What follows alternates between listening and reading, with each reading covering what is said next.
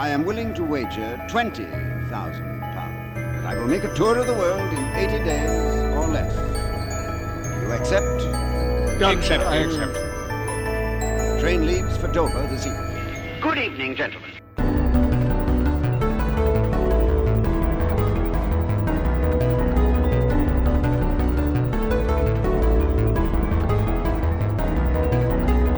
Hello everyone and welcome to 80 Days in Exploration Podcast. Today's podcast is brought to you as ever by 3 history and geography nerds in an internet-powered balloon. This podcast is dedicated to discussing little-known countries, territories, settlements and cities from around the world.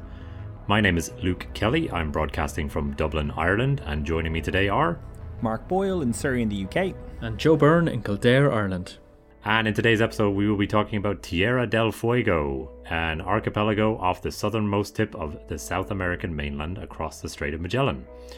Tierra del Fuego, which translates to Land of Fire, consists of a main island, Isla Grande de Tierra del Fuego, often simply called Tierra del Fuego or Isla Grande, with an area of 48,000 square kilometers or roughly 18,000 square miles, and a group of smaller islands.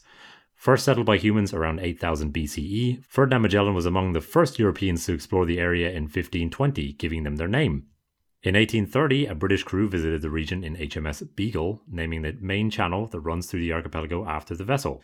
Widespread displacement and even genocide of the native populations took place in the second half of the 19th century, particularly after the discovery of gold in the region in 1879. Following a dispute in 1978, the main island is now split between Argentina and Chile. The eastern part of the main island and a few small islands in the Beagle Channel, around 39% of the total area, belong to Argentina, while the western part of the main island and almost all the other islands, around 61% of the total area, officially belong to Chile. The archipelago is divided by an east-west channel, the Beagle Channel, immediately south of the main island, and in total, the land area of Tierra del Fuego is roughly equivalent in size to Slovakia, or is slightly smaller than the US state of West Virginia. The climate here is generally cold and wet, and has been compared to that of the Faroe Islands. Although the region is split between 2 nations, the total population as a whole is estimated to be around 135,000, of whom around 125,000 live on the Argentinian side. Tierra del Fuego is also famous for its biodiversity, but since the 1940s, a colony of invasive beavers have been perhaps the most notorious animal resident. So, let's kick off by talking about some things that we're looking forward to discussing today. So, Mark, how about you go first? Looking forward is maybe over egging it, but I certainly found it very illuminating to read, I think for the first time actually, some personal accounts of Captain Cook. I mean, he's popped up in many of our episodes, but I think for whatever reason, I never have really kind of read too much about him. But frankly, I've now read far too much about him. Okay, fair enough. His awful thoughts, which I now can't get out of my head. So I'm looking forward to telling you all what a terrible person James Cook is. Okay, interesting. Yeah. And Joe, what about you? Well, mine's quite prosaic. I just love that so many of the things we're going to talk about are the southernmost thing of that type in the world. Not to give too much away, but this episode and the next episode kind of are a bit of a dyad, a bit of a... We could just call it a pair, Joe. You pair. Don't make it so Austin Powers-ish. Yeah. I think we're going as far south as we've ever gone in this episode, and then in the next episode we're going as far north as we've ever gone. Yes. So we're going to kind of... Yeah, we're going to encompass the entire world in this. We're going to have quite the balloon journey. It's nice to have the southernmost train, lighthouse, indigenous population, museum of any type, probably the southernmost genocide, the southernmost invasive species destroying the ecosystem. It's just the southernmost everything, good and bad. For sure. Bad. Yeah, I'm looking forward to a couple of cameos. One in my first section from Charles Darwin, which many people may recognize the name of the Beagle as the ship that he sailed on. And the other one in my second section from John Paul II, the Pope. Sorry, what? Yeah, there's some fairly famous people cameo in this episode. Right. And also looking forward to not 1 but 2 flag talks. So that'll be pretty fun. Flags talks, yes. So, Joe, how about you kick us off with some early history? Yeah, so I probably should have read a bit more about the geology of the place. It's a raggedy you looking. shouldn't Thank have. you, Joe. Disagree. We have way too much in the notes already. But it's a very raggedy looking archipelago, reminiscent of a kind of a Scandinavian type of inlets and fjords. We don't always say this, but it might be useful for people to take a look at the map, which will be in your show notes. Yeah, it might be, but I'm not sure how much it helped me. It's just the...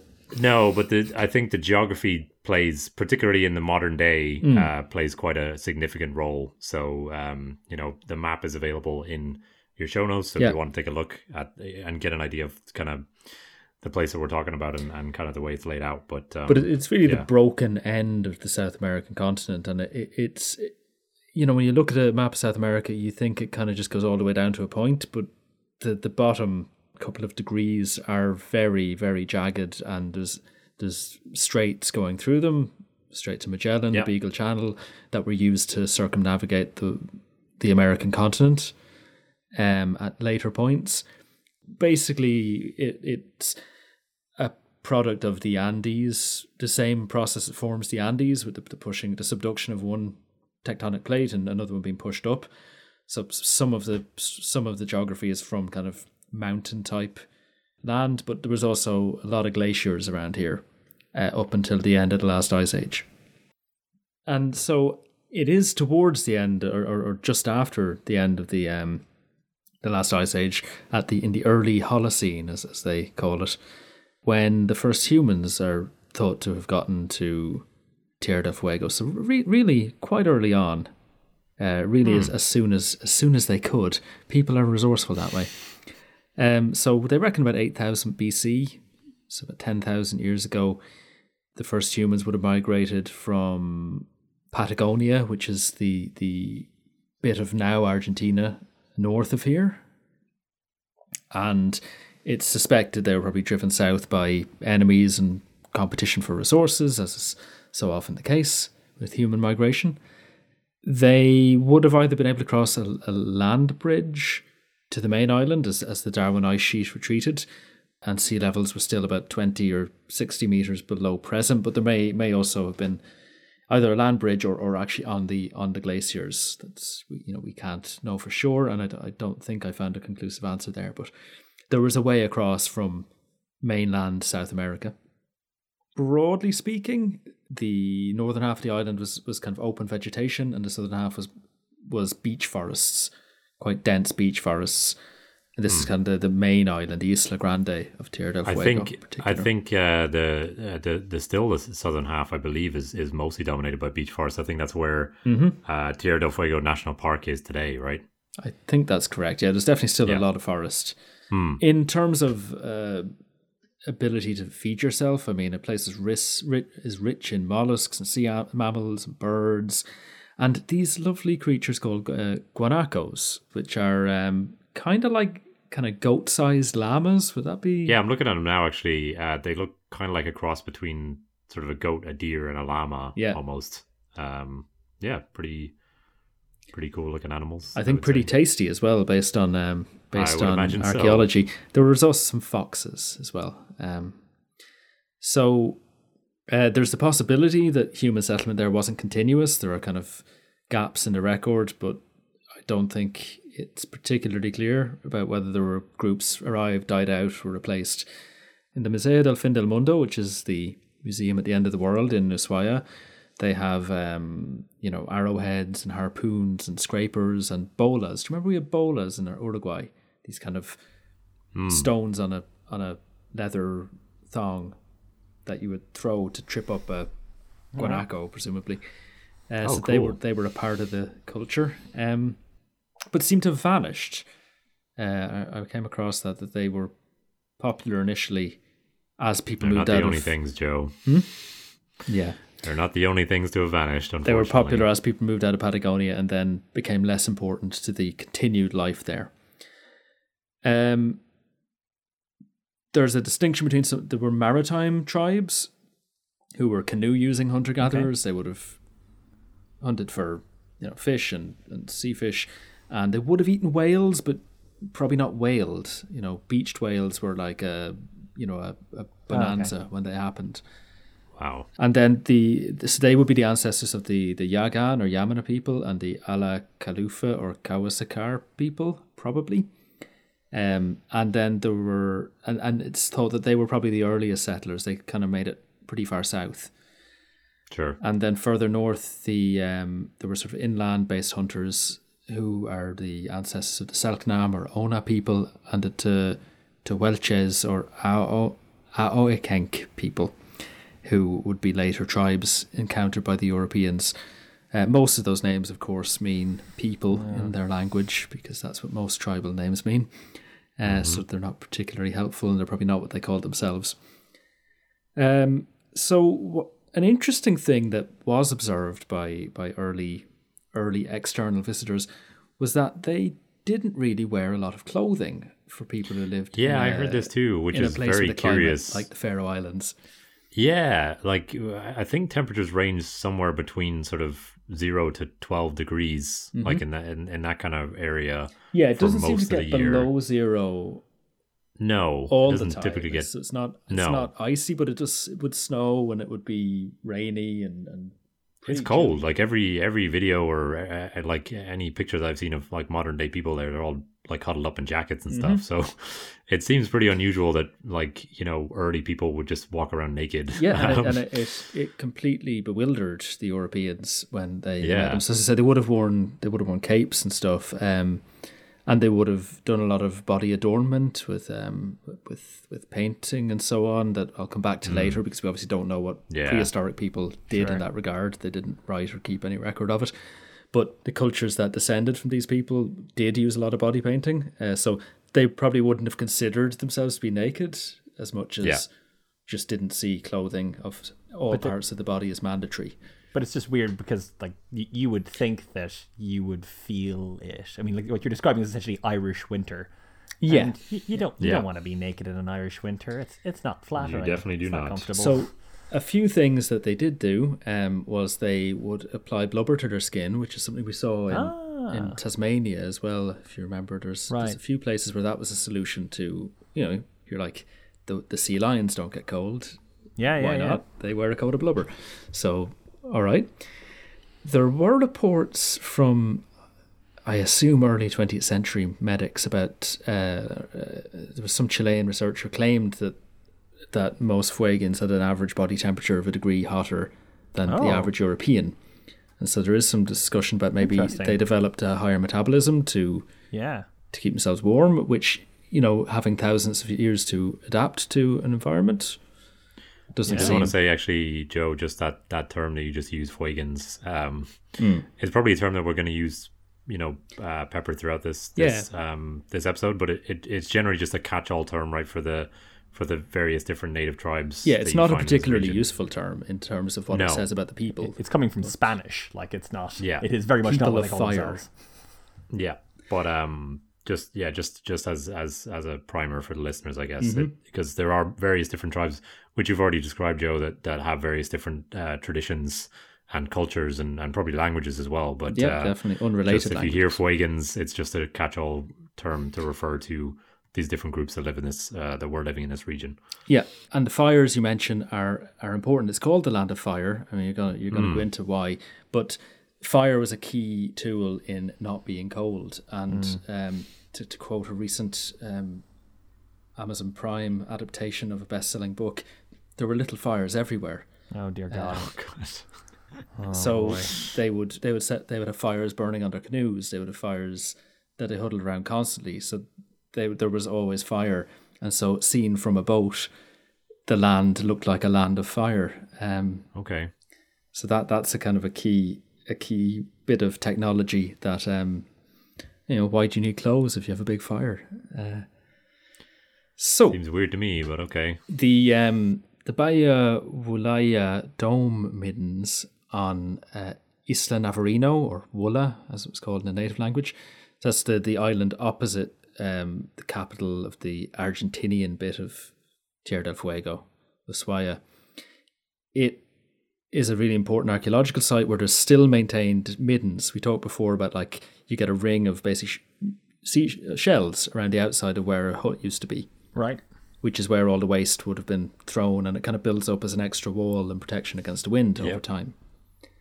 So there's shells and charcoal. There's also fish trap walls preserved in the channels where like tides would fill up behind the wall, and then the fish would get trapped and hunted that way. And because there's been so little post-European conquest visitors to this island, thus they're still there, which is kind of cool. Yeah. And the museum around that, the Dome Midden site, is apparently the southernmost museum of any type in the world. It's on privately owned land, and you have to ring up a few weeks in advance to get the key. But it exists. Not great placement for a museum, then. You can go visit. So there seems to have been significant demographic expansion in the last 2 millennia, based on density of settlements and so on. Both of the groupings, so we're mostly going to talk about the Yagan and the Selknam. So the Yagan were the coastal people, the biggest tribe of coastal people, and they were nomads and hunter-gatherers, canoes, seafood, and the women dove to collect shellfish while the men hunted sea lions. Seems to be the division of labour. And the Selknam tended to be more inland, and they hunted guanacos and so on. And they were also nomadic. And there is evidence of its continued interaction with Patagonia, because some obsidian that's been found around Tierra del Fuego was mined 600 kilometers north of the Straits of Magellan, turning up at various archaeological sites. As I said, bolas stopped being used around 500 AD, well, in Tierra del Fuego, those hunting tools. But the obsidian was being imported. So there was trade. These weren't isolated people. They were traveling and they were trading as they saw fit for the needs of technology. So it seems that there was very little overlap between seafaring hunters and non-seafaring hunters. And even later years, when they were escaping from missions and stuff, the non-seafaring tribes were really reluctant to use canoes and rafts to escape without help. Okay. Yeah, I mean, Isla Grande, like we mentioned in the introduction, is like a huge island. I think I read somewhere it's like the 30th largest island in the world and the largest island in South America. So, like, it doesn't surprise me that there are inland groups and coastal groups. And we were discussing this before we started recording. We can't find a good number about how many people were living here. Yeah. Before I hand over to Mark to talk about European contact, but there were many thousands. In the 1800s, there were definitely about 6,000 to 7,000 non-Europeans, kind of guesstimated by the colonial people moving in at that point. So it's reasonable to suspect that there were maybe up to 10,000 people living here. Yeah. I think I read that number somewhere in the context of it was a really significant number, and now look what happened. Yes. Not to, And I didn't dive too much into the kind of ethnography and the mythology, but definitely there's some stuff about hummingbirds being important in the mythology. Oh wow. That's rather beautiful. And lots of legends with kind of folk heroes, going off and doing things, interacting with the elements and the gods and so on. And there was also elements of shamanism in their culture, but it's kind of always hard to pin down what was there before it was being written down by Europeans. Sure, for sure. So, how did Europeans F it all up, Mark? Oh boy. Boy, did we. Yeah. So, the Strait of Magellan, Ferdinand Magellan, the guy. Ferdinand Magellan is one of our tiers on Patreon, I think. True enough. Like, it's this guy. Yeah. But I will say, so I was reading a little bit about his kind of earlier parts of his expedition, and I knew that it wasn't, as they say, plain sailing. Anyway, but I knew there was like mutinies and stuff like that, but I didn't really, I guess, know the details. So let me know if you knew this. So all right. Magellan like this is pretty early in the voyage. He's going around the world. He's left, Europe. He's only In gotten 80 days? Well, no, in a very, very long time. But he's only gotten as far as like South America. So still a lot of the world to go. And he set out from Spain. Thank I you. want to say. Yeah, it was Spain. Yeah, sorry. He's another one of these Portuguese guys flying under a Spanish flag. Yes. But yes. so okay, he lost one ship to a storm, and he executed one of his sailors for sodomy. Oh my! Yeah. Do you know how they executed him? Keel hauling. Yeah. Strangulation. They just strangled yeah. him. And yeah, again, this was like before they even got to Brazil. So this caused a small mutiny on his boat, and he was able to kind of put that down. And then a little bit later on, there was a much, much bigger mutiny. They were kind of now down the coast of Argentina. And he eventually, I don't know the right tense to use, but drew and quartered the ringleaders. So, Oh my. like, it was a Wow. really intense time. He was like strangling people to death and ripping people apart. And So a strict captain then. well, I mean, yes, I guess. I mean, at the time, sodomy was Call him a disciplinarian.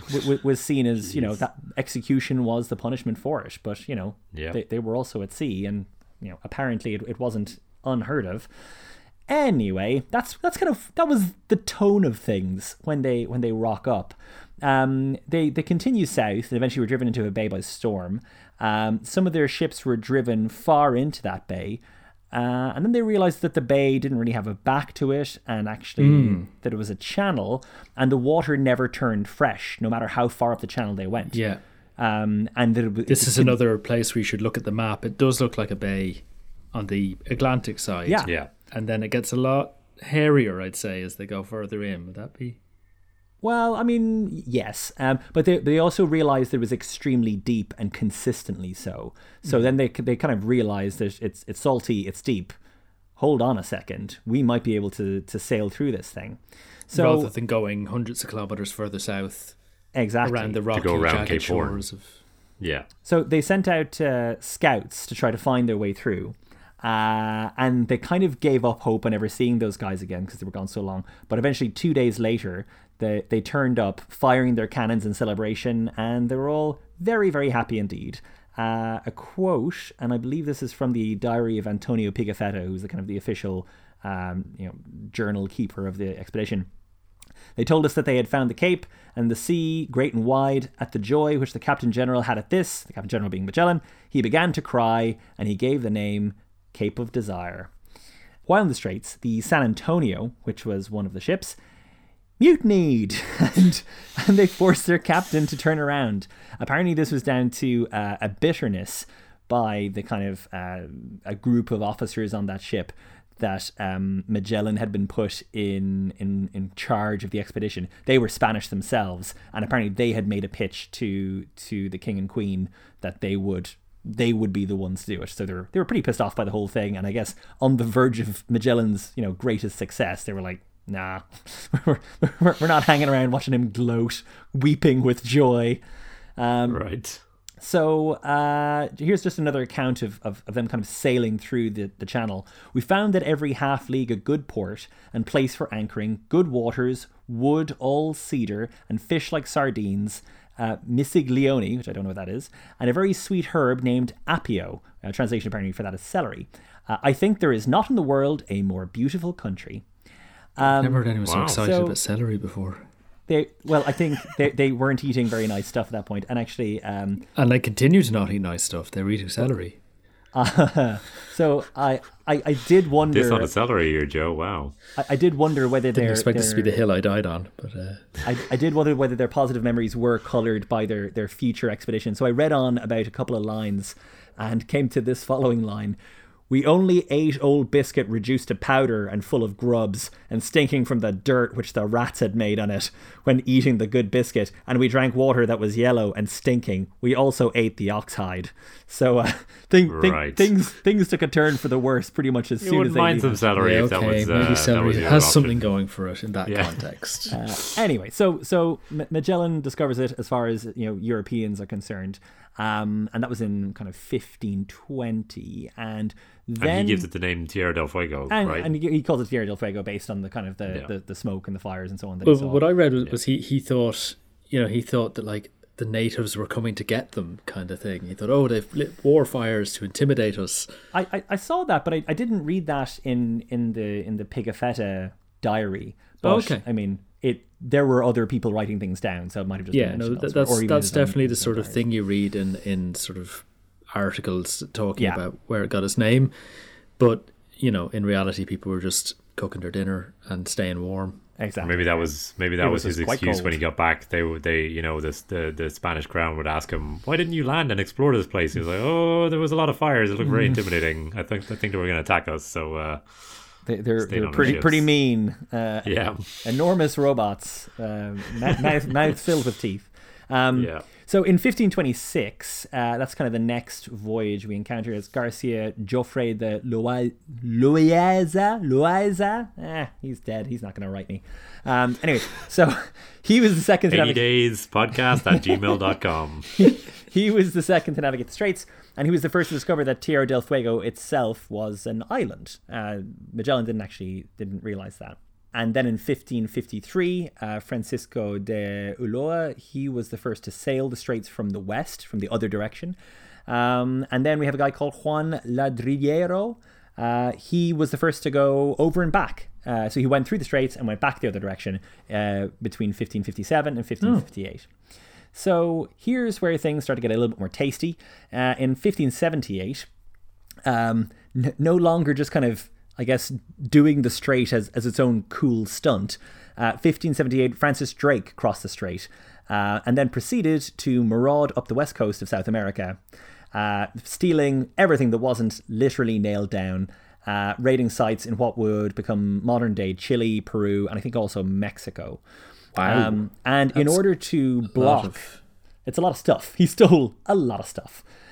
In order to block his way back... and to block the way through of any other, enemies of Spain, a guy called Pedro Sarmiento de Gamboa, he led 2 ships to the Strait of Magellan to see if they could block him, if they could build fortifications or what have you. Anyway, didn't really work out too well. He came back in 1584 to found 2 colonies to try to kind of build it up so that they wouldn't be taken advantage of in the same way again. He returned to the colonies 4 years later and found everyone had starved to death. So the settlement didn't really work out for the Spanish. Just another mention about... It's very chilly. And not great for farming, I wouldn't have imagined either. It's just like, the Spanish are going down there with, I assume, tomatoes and olives and so on. It's like, it's just not the right vibe. Anyway, so Pedro Sarmiento de Gamboa, just a mention of him, because his life is super, super interesting. He would be captured by Walter Raleigh and brought personally to Queen Elizabeth I. They spoke one-to-one in Latin, apparently, and she sent with him a letter of peace to Spain. Now, he was on his way to Spain with this letter of peace, only to be captured by French Huguenots on his way home. God. By the time he was actually released, the Spanish Armada had already been launched and dashed by Francis Drake and his tiny boats. So the English and Spanish would be locked into a death spiral for centuries, all the way up until the Brits discovered Paella in 1992. So it's... just because this guy was captured by the French. Because this guy had many, many, insane accidents with lots of historical folk. But, right. Yeah. Anyway, so... It's a who's who of the exploration age. Moving on to the 17th century. We have Willem Schuten and Jacob Lemaire. They discovered named Cape... Who were Italians? Dutch, I believe. Yes. A pair of filthy Dutchmen. We can assume they're filthy because they're in the past. Anyway, not that all Dutchmen are filthy. Otherwise, I would just say Dutchmen and assume that you knew that they were filthy. Anyway. Mark's views do not necessarily represent the views of the podcast. Some white-on-white racism here, folks. Yeah. Anyway, Willem Schuten and Jacob Lemaire, they discovered and named Cape Horn, which is named after the town of Hoorn in the Netherlands, apparently. I assumed it's because it looked like a horn, because it was pointy and same. Yeah, I always thought that, yeah. No, Like the Horn of Africa. The town of Horn, yeah. And they recognize it as the southern tip of Tierra del Fuego. And after these two clean Dutchmen turned up and gave us all a cheap laugh, there's not really much exploration by Europeans for a very long time indeed. Kind of, give or take, 150 years. I mean, people are kind of going through the channel here and there, but not really with any frequency. The next person I'm going to mention is James Cook. Here we go. 1769, his first voyage. So, on December 20th, he put into what he would later call, on another expedition, Christmas Sound, where large numbers of kelp geese were caught, which they had a merry old time cooking, and apparently Cook describes as a dainty Christmas feast. They went ashore and dubbed the locals they found to be, and I quote, "perhaps as miserable a set of people as are this day upon the earth." Wow. And he said that after noticing that their culture focused on archery, shellfish, and avoiding hard liquor. So, actually, okay, to be Sounds honest. okay. I mean, I'm kind of there for 2 out of 3 of that. But like it does kind of just show that Which one are you not there for? You opposed to archery? I mean, avoiding hard liquor. If I start slurring my words in the last third of this podcast, you'll know why. Okay.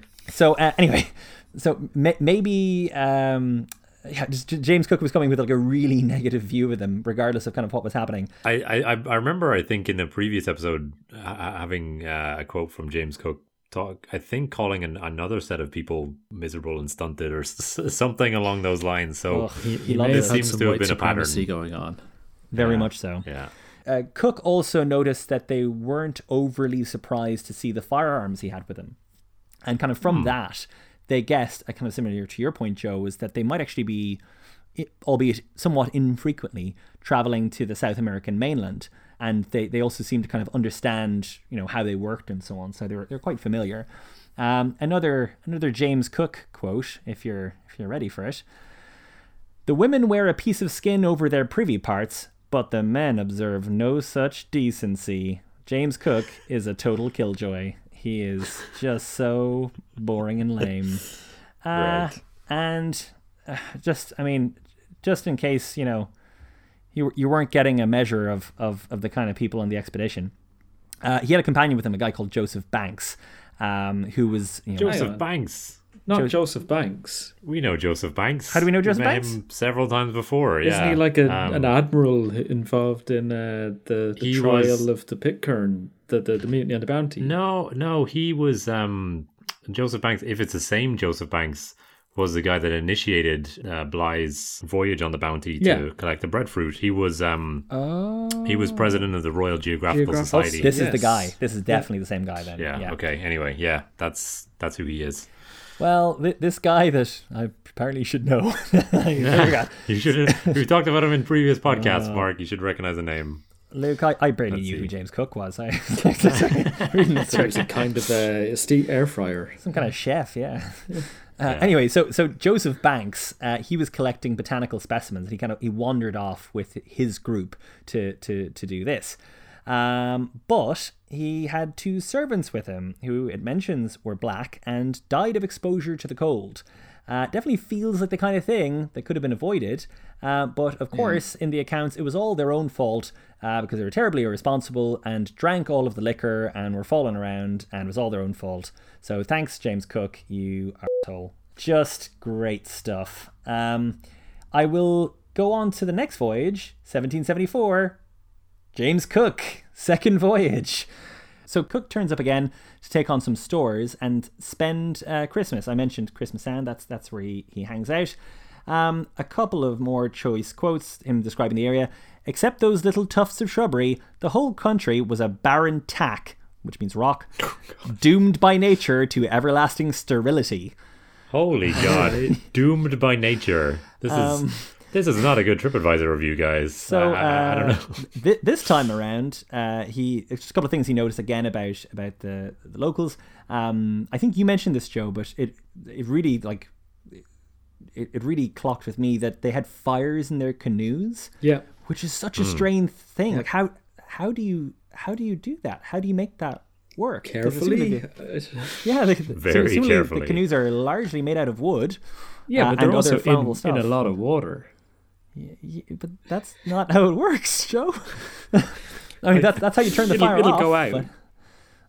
But I mean, they what they guessed was that wasn't just for heat, but it was also because it must be very hard to start a fire because everything's so wet and it rains all the time that they would take a fire with them so they can kind of camp effectively when Nice. they go to land. And also that they had seal skins with them, like you said, but they also used them as impromptu sails. Was his observation. Cool. I did see an account of one early meeting, I think, with a French group, which I'm not going to go into because it's not that interesting. But that some of the idea that they didn't wear any clothes come from the fact that they would hide their capes when they encountered Europeans because they not unreasonably thought they'd be robbed. Yeah. So while the women always covered themselves a little bit, the men were like, no, I'm not getting my cape. I'll fold it up and hide it under a rock. Which, I don't know, given what we know about colonialism, seems reasonable. They'll take the otter skin cape off your back. That is a very reasonable attitude to have. Anyway, this is one of my last quotes from Cook. So enjoy this one. So it's now literally Christmas, basically, and just for context. And has some joy entered his heart? And he's considering whether maybe Scrooge-like he's gonna have a come to Jesus moment and open up his heart, open up his ship stores, and then says the following. They all retired before dinner, as in the natives who were near them, and did not want to partake of our Christmas cheer. Indeed, I believe no one invited them, and for good reason. For their dirty persons and the stench they carried about them were enough to spoil the appetite of any European, and that would have been a real disappointment.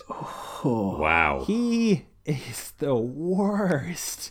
So he's not kind of looking at this kind of going, wow, I get to interact with these far-flung people with a different culture and learn from them and maybe find some common ground. He's like, bit smelly. Yeah. And like, this is the 1700s. Like they were all like dying on the inside. They were like just rotting. Yes, like, but civilized people smell of rum and biscuits. Not of shellfish. They smell of syphilis and turds in this period, Joe. Like it's not. They weren't fresh. Anyway, I'm gonna skip a few other visitors. We've mentioned Bougainville in the past. He was the poor man's Cook or a Magellan. He was. Where did he? Oh, he founded Bougainville in Papua New Guinea, which is now sort of declared independence. Oh yeah. Yeah.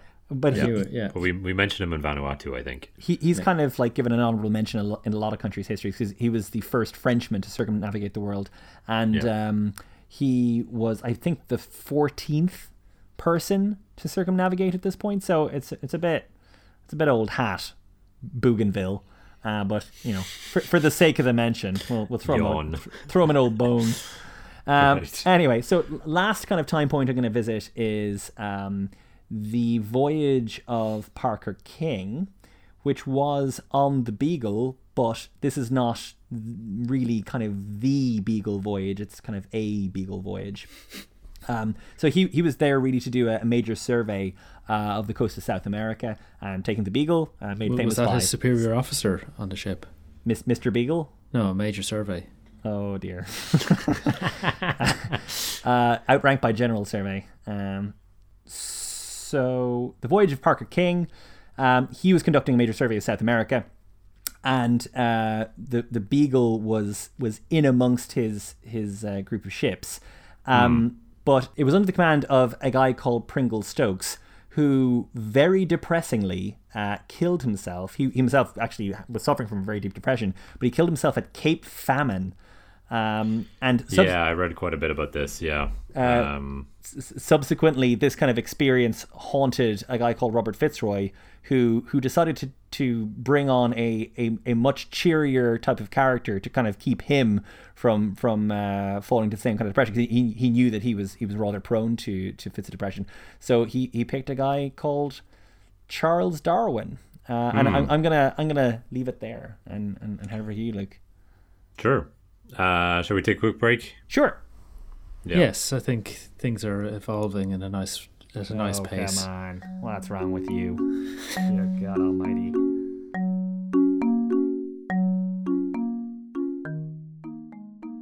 Hey listeners, just a very quick message here to say that we hope you're keeping safe out there these days. So many of you have recently decided to help us out over on Patreon, and while we're always grateful, we know that many of you will have bigger things going on right now, so be sure to always look after yourself first. However, if you do want to donate to the show, you can do so at the link in the show notes or by going to patreon.com/80dayspodcast. This month, our new backers include fellow history and geography nerds Brad Wilgus, Andrea Filhadu, Pavel Aronin, Teddy Bear Tribunal, Sean Hurley, Fiona Flavin, and Oisin Brennan. As I record this, we're putting the final touches on one of our last episodes of Season 4, and there's no way we could have gotten this far without the generous backing of all of our patrons. So thank you all so much. But for now, we'll get you back to your regularly scheduled programming. Take care out there.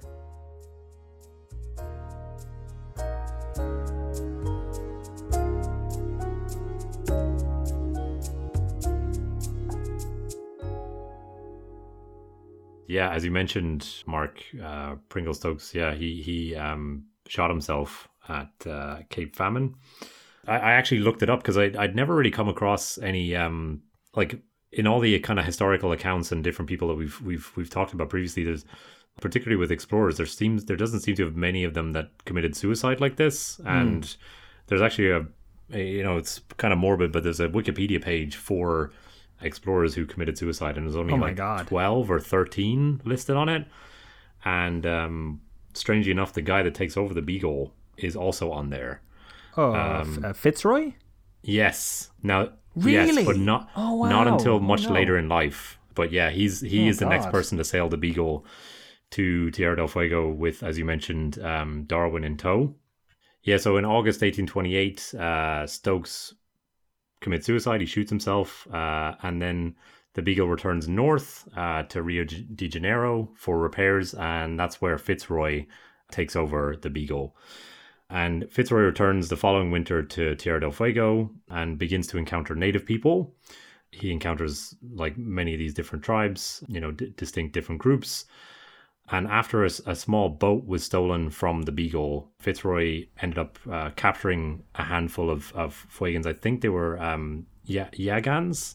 Yes, from the Yagan tribes. They were. So along the Beagle Channel would be where the Yagan people are more concentrated. And although it wasn't his kind of mission's objective, he decides to, quote unquote, civilize these savages and decides to bring them back to England with him. I think it was a collective punishment thing. It's like, your people are responsible for the crimes of anyone else that's the same color as you. Okay. But he takes 4 people and they give him very strange English names. Mm-hmm. So the first was a grown man called who they named York Minster. It's a tube station, right?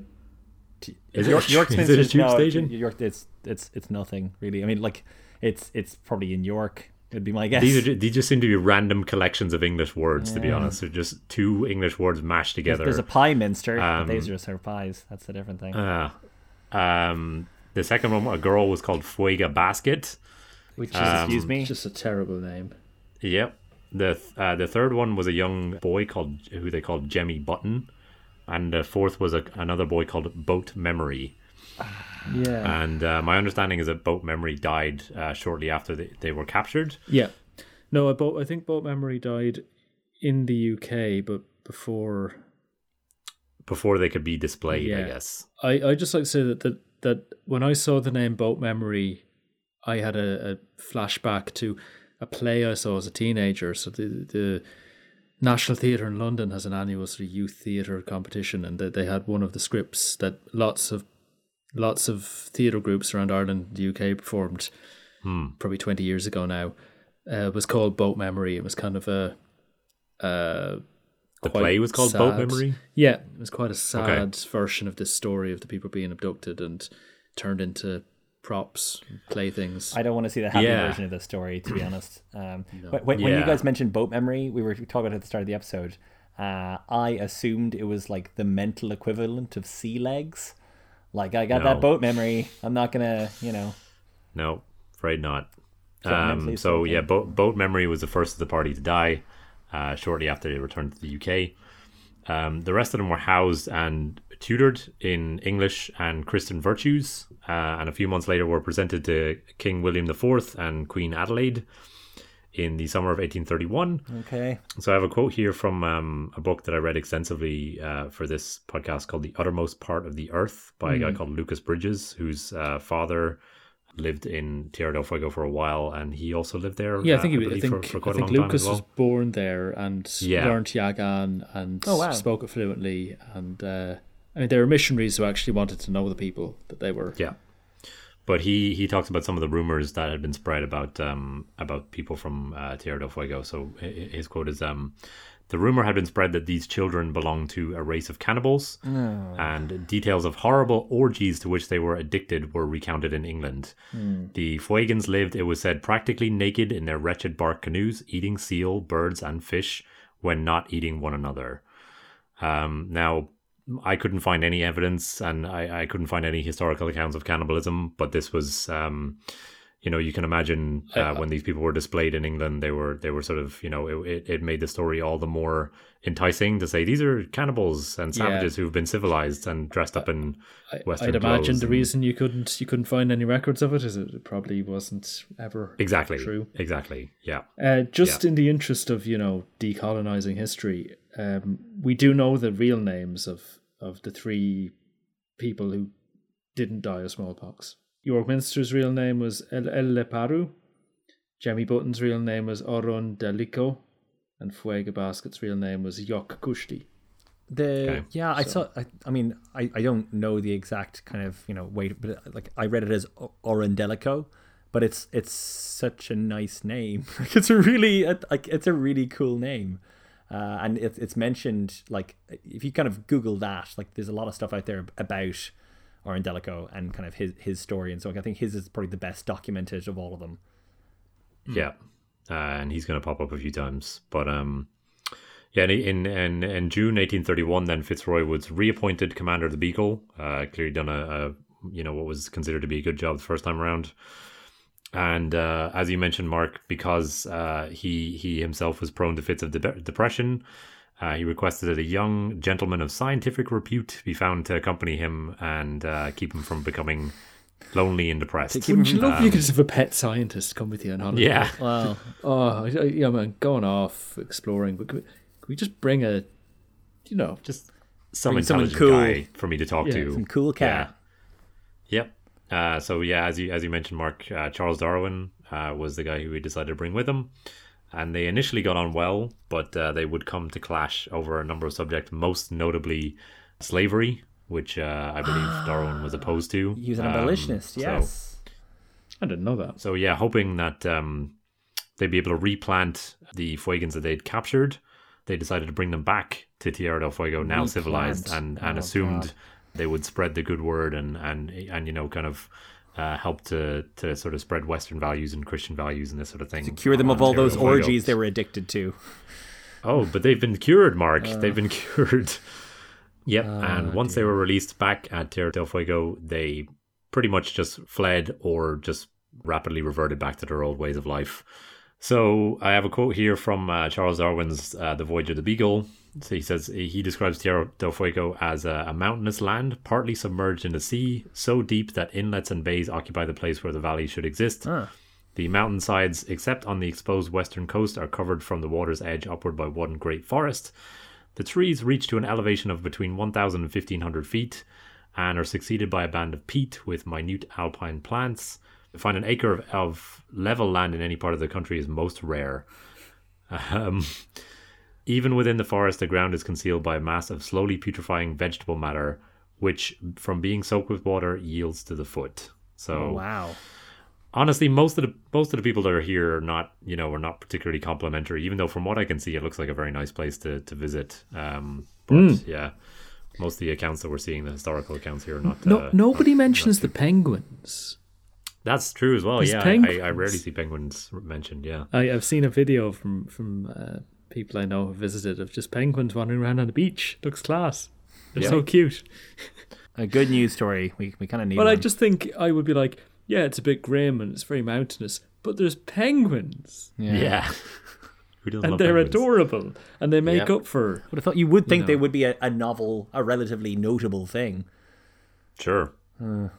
So, Jemmy Button, or Orundellico, seemingly was offered passage back to England by Fitzroy after they'd completed their survey of Tierra del Fuego, and he declined. I said, "No, I'm good. I'll stay here. Right. I'm fine here." I love not being kidnapped. It's my favorite. Yeah. So yeah, in 1843, the Chilean government sent an expedition to this region to build a fort and establish a permanent settlement on the shores of the Strait of Magellan, on the western side of the strait, so not on Isla Grande. 21 people under the command of John Williams Wilson of the Chilean Navy. It doesn't sound particularly Chilean, No. but yeah, they founded a small settlement on the 21st of September, 1843. Okay. That settlement was later established as a penal colony, and basically military personnel with problematic behavior were sent there. Very slowly populated with prisoners, but in November 1851, mutineers took control of the colony, and the Navy had to go in with 2 vessels to recapture it. Wow. And this is what would eventually go on to become Punta Arenas, which is the largest city, I believe. I don't know if you can even really call it a city, because Largest settlement in the Chilean. largest settlement on the Chilean side. Chilean side of. Yeah, it vies today with Ushuaia for title of the world's southernmost city. But Punta Arenas, I believe, is not, technically classified as a city, because there's only about 5,000 people that live there. Yeah. Yeah. It means Sandy Point, I think, or Sand Point. And it was a strategy. So, this was kind of a no man's land at this point, other than all the, indigenous people who live there. yeah. But, Europeans didn't consider them to count. So no country had a claim on it. And building penal colonies was a strategy. Australia is another example. Tasmania. Yep. Of kind of going, how do we get people to go to a place no one wants to go to? Oh, We the make people 'em. we can tell where to go. Yeah. Yeah. So you build a city in inverted commas, and then you can point to it 50 years later and go, but we've had a city here for 50 years, full Even of though it was happy. built by prisoners. Yeah, Jesus. It was also around the same time that the first European settlements on Isla Grande began to be formed, initially by an 1856 missionary party led by a guy called Reverend Despard, who helped to build the first church on Isla Grande. He persuaded a bunch of Fuegans, including Orundellico or Jemmy Button, to visit Cranmer Station on the Falkland Islands with him in 1858. Oh yes, and that's And- quite nearby, Yes, the Falkland Islands, we should mention, are relatively nearby. relatively. And there were multiple disagreements during this visit, and the natives that this guy had brought with him demanded to be returned home. I like these guys. So in October 1859, a British crew in a ship called the Allen Gardner, owned by the Missionary Society, departed Keppel Island to return the natives to Tierra del Fuego. However, after further disagreements and a very rough journey, the entire crew reached the shore. But the Yagan men were soon thereafter falsely accused of having stolen things from the crew. And Orundellico, or Jemmy Button, and others then set upon the crew and clubbed them to death during a mass service in November in 1859. Basically taking their revenge, yeah. In 1863, an Anglican missionary called Waite Sterling visited Tierra del Fuego and re-established contact with Orundellico, and relations with the Yagan then began to improve from that point forward. In 1869, after many years spent assimilating among the native population, a more formal settlement was begun at Ushuaia, and under Waite Sterling, the British South American Mission Society Patagonia Mission, which is a bit of a mouthful. It was an Anglican mission, was founded in southern Tierra del Fuego in 1869. And on the other side of the strait, in 1867, the Chilean government issued a decree offering land grants in an effort to get Chileans or foreigners to settle around Punta Arenas, because they were having trouble, like you mentioned, Joe, growing that colony. But this promise of land grants basically helped to establish a number of sheep farms in the region, particularly from, I believe, British settlers, but also Croatians in the early days, which was probably an interesting subset. I don't have much on them, but yeah, and it doesn't really come in here. But I've always found it fascinating. There's a whole Welsh community in Patagonia that speak Really? Welsh. yeah, Which is further north, but similar time periods. There was a sheep farming boom in Patagonia as they realised this kind of steppy climate was not Perfect for unsuited sheep. to sheep. And Yeah. Welsh people. And who has sheep? The Welsh gamballing up the hills, shearing each other. Classic Yep. Welsh. So yeah, that kind of brings us to the next major development. Something you're going to talk about, Joe? Maybe the discovery of gold. Go! Yeah, no, there's two big things that kind of influenced the late 19th century in Tierra del Fuego were sheep farming and the gold rush, and they obviously did not have positive effects for the native population. And No. they Two big things bringing in people from outside who, Yeah. as we've seen, are not particularly sympathetic to the native population. Yeah, and we've already met one Yagan person who died of smallpox, and he won't be the last, because foreign diseases were, you develop immunity over time in a population, and these people had never seen a lot of European diseases. So, but yeah, there's a few kind of themes running through this period. So I'm going to bring us up to the mid 20th century, in my section, and basically we have Chile and Argentina both trying to maintain some aspect of control of this area, but neither really having it at the beginning. And Chile quite keen on controlling the Straits of Magellan, Okay. so that they would have access to the Atlantic, Right. because Chile is a Pacific country, Yeah. and they would have done most of their trade with Europe, not with, I don't know, Vanuatu. Palau or Micronesia. Yeah, Easter that wasn't Islands. really. Yeah, so they had a big interest in keeping the straits. That's why Punta Arenas on the Straits of Magellan was a key strategic choice. But Argentina had some interest in maintaining South Atlantic possessions. As we discussed, the Falklands are not a million miles away, or Las Malvinas, from Oh, this hey. Argentinian point of view. Oh, my. Oh, political. Ooh. And at some point, both countries would claim bits of Antarctica from their Their proximity, in vantage inverted point. commas. Yeah. So, that you can never have too many islands. I can see Antarctica from my house. Anyway. So, you kind of mentioned this a little bit already, but in 1870, an Anglican mission was founded in Ushuaia. And the man you mentioned, Thomas Bridges, the missionary, whose son wrote that book, the right.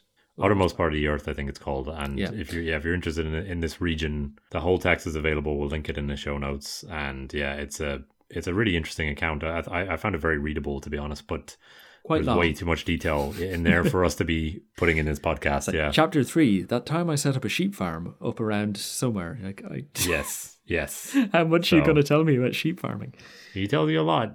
Yes, so his father, Reverend Thomas Bridges, had the first house that was built in Ushuaia. He had it assembled in the Falkland Islands, a 3-room house, and then shipped over. What Oh, wow. are you even saying? What? Well, how are you going to build a house How are you going to ship a house, Joe? on a Yeah. ship? Okay, well, that part, I guess, tracks, but... So it had one room for the Bridges family. A second was for a Yamana married couple, or a Yagan married couple, who'd converted to Christianity. Okay. And the third served as a chapel. So a little house for this new mission. Bridges lived among the Yagan people. He learned the language fluently and preached to them. And he compiled a 30,000 word dictionary. I didn't really follow up on this, but apparently that dictionary had a bit of an adventure, making its way back to publication in the UK. As a general rule, it would be fair to say the European native interactions along the Beagle Channel with the Yagan people were more cordial than further north, as I'll get into with the Selknam people. But the long-term effects were probably no less disastrous. It just is a bit more sympathetic, I suppose. But you still had, outbreaks of typhus and measles and smallpox ripping through the community that just didn't need to happen. Right. Changes in lifestyle and so on that just didn't need to happen and did decimate the community. In 1879, gold was discovered in streams and riverbeds by the expedition led by Ramon Serrano Montaner. Okay. And this led to a gold rush in the subsequent years, not immediately, but once word got out, there was people coming from quite far away. But first, I'd just like to mention that there was in 1881, the Boundary Treaty established the limits between Chile and Argentina. Yeah. So both had been independent for about 60 or 70 years at this point, and they agreed to both give up their wholesale claims to the archipelago, and much of the country's 5,600 kilometre modern border was determined by this treaty, even though most of the territory was unexplored. So right, not enough of it, as it turns out. We'll find out later. Yeah, so they drew a line down the highest peaks of the Andes. That was easy. Right. And Chile had been claiming bits of Patagonia and had been raiding Buenos Aires and stuff, and have been encouraging native tribes in Patagonia that they had alliances with to steal cattle and sheep and stuff. So it put an end to some of that, but Chile got most of Tierra del Fuego, except for a little bit of the Isla Grande and some of the eastern islands that Argentina got. So they drew a line down the middle of the Isla Grande, and Chile took everything south of the Beagle Channel and everything west of that line, which is most of the territory we're talking about. Weirdly, I just thought this was fun, that the US ambassadors to Chile and Argentina at the time, who acted as mediators in this discussion, were both called Thomas Osborne, and they don't seem to have been related in any way. Thomas A. Osborne and Thomas O. Osborne. So that's just weird. Yes, so they divided the islands. Chile got the Straits of Magellan below the 52nd parallel, and Isla Grande, South Staten Island, and all the islands in the Atlantic were given to the Argentine Republic, and all islands south to Cape Horn and west were given to Chile. So, Article 5 of the treaty said that Straits of Magellan shall be neutralized forever, and free navigation assured to the flags of all nations.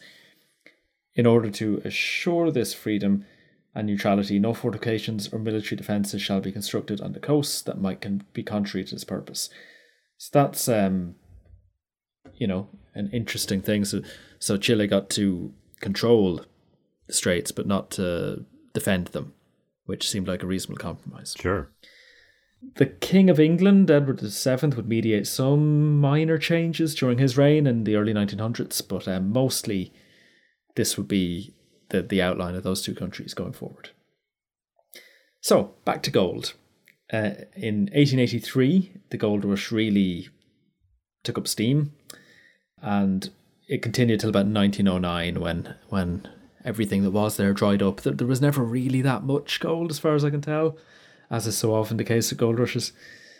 But Chileans, Argentinians, and a lot of Croatians, as you mentioned, Luke, from what was then called Dalmatia. Right. I suspect they were doing the sheep farming and thought, gold rush? Yes, please. What was that quote? I remember you having a quote, Mark, about gold rushes. The only people who get rich are the ones selling shovels. That's the one, yeah. Yeah. I can't remember which episode that was from, but yeah, the only people that get rich in a gold rush are the people that sell the shovels. Alaska, I think. That might have been Alaska it, was, yeah. So many settlements were founded during this time, obviously, including Rio Grande and the Argentinian side, and Porvenir and Puerto Toro on the Chilean side. Mm-hmm. And the islands south of the Beagle Channel even saw some activity, with about 1,000 Croatians settling there, but with very meager results. So that's quite an influx. Remember, we're talking about maybe there were 3,000 to 4,000 indigenous people Wow. Okay. Yeah. at the beginning of this period, and now you're talking about 1,000 Croatians, which is That's immigration for you. So back to some admin on the Argentinian side. The Argentine Navy in 1884, led by Commodore Augusto Lacer, came to Ushuaia to install a kind of like a sub-prefecture or a subdivision, kind of governmental outpost. Okay. To really A community center. to really claim this as their city, in their southernmost city. And they built the lighthouse of San Juan de Salvamente, which is on Staten Island or Isla de los Estados, and became known as the lighthouse at the end of the world. It was almost certainly the southernmost lighthouse. And this inspired the Jules Verne novel, which was published posthumously, of the same name. All right. So, which has pirates and stuff in it. It sounds like great fun. I'm not sure if Verne ever visited here, but he seemed to be fascinated by it. And given we stole our name from him, we should always mention his novels where Give him a possible. shout out whenever possible, yeah. He has subscribed to his Patreon, I suppose. Well, we're charging his account one way or another. Yeah. So Ushuaia was named the capital of Argentinian Tierra del Fuego, and as such the capital of the Malvinas and the Antarctic provinces and all that kind of stuff in kind of an aspirational sense. You need to say the Falklands as well, otherwise we wouldn't be representing both sides. The poor UK would be miffed. Screw 'em. I mean, the UK has and does continue to control them, so any discussion is reasonably esoteric. But, nice to have a claim. And apparently there is a big mural on one of the walls in Ushuaia, kind of stating in large print, not capital of Tierra del Fuego. Oh no. Oh my god. Capital, They're as bad as each other. Also a mural to a serial killer, which is a bit curious. Who? What? So Excuse me? in 1896, a prison for dangerous offenders and political prisoners from Buenos Aires was set up in Ushuaia. And obviously that brought a lot of measles and pertussis and so on. The indigenous people were not recorded in censuses, so it's hard to know. But by 1911, there were basically none left, and the mission was closed in Ushuaia. Wow. So there was an immigrant population of about 1,500 people, and they built a lot of the city and the train at the end of the world and various other projects as they were imprisoned there. But yeah, one of the guys was a horrendous serial killer. He killed loads of children in Buenos Aires as a teenager, and when he was in prison in Buenos Aires, killed his co-prisoners' cats and stuff because he liked torturing animals. And for some reason, there's a mural of him in Ushuaia. I'm not sure if it's a. I was gonna ask what his name was, but actually, screw it. Yeah, no, he's probably better forgotten, which is why you'd wonder the wisdom of putting up a mural. Yeah. So that's interesting. Wow. Those were the bad things happening in the south of the territory, but really up north as the gold rush took off, there's a guy called Julius Popper, a Romanian adventurer. What is it? Wikipedia describes him as a Romanian-born Argentine mass murderer, engineer, adventurer, and explorer.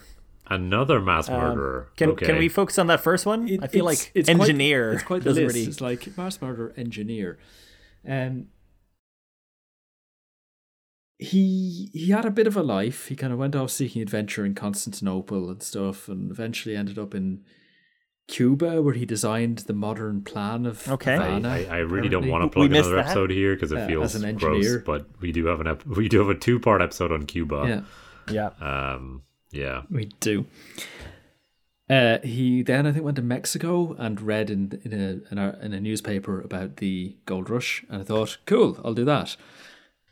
And he seems to be very efficient at gold mining, but also really cruel. How can you be cruel at gold mining, Joe? I gotta ask you.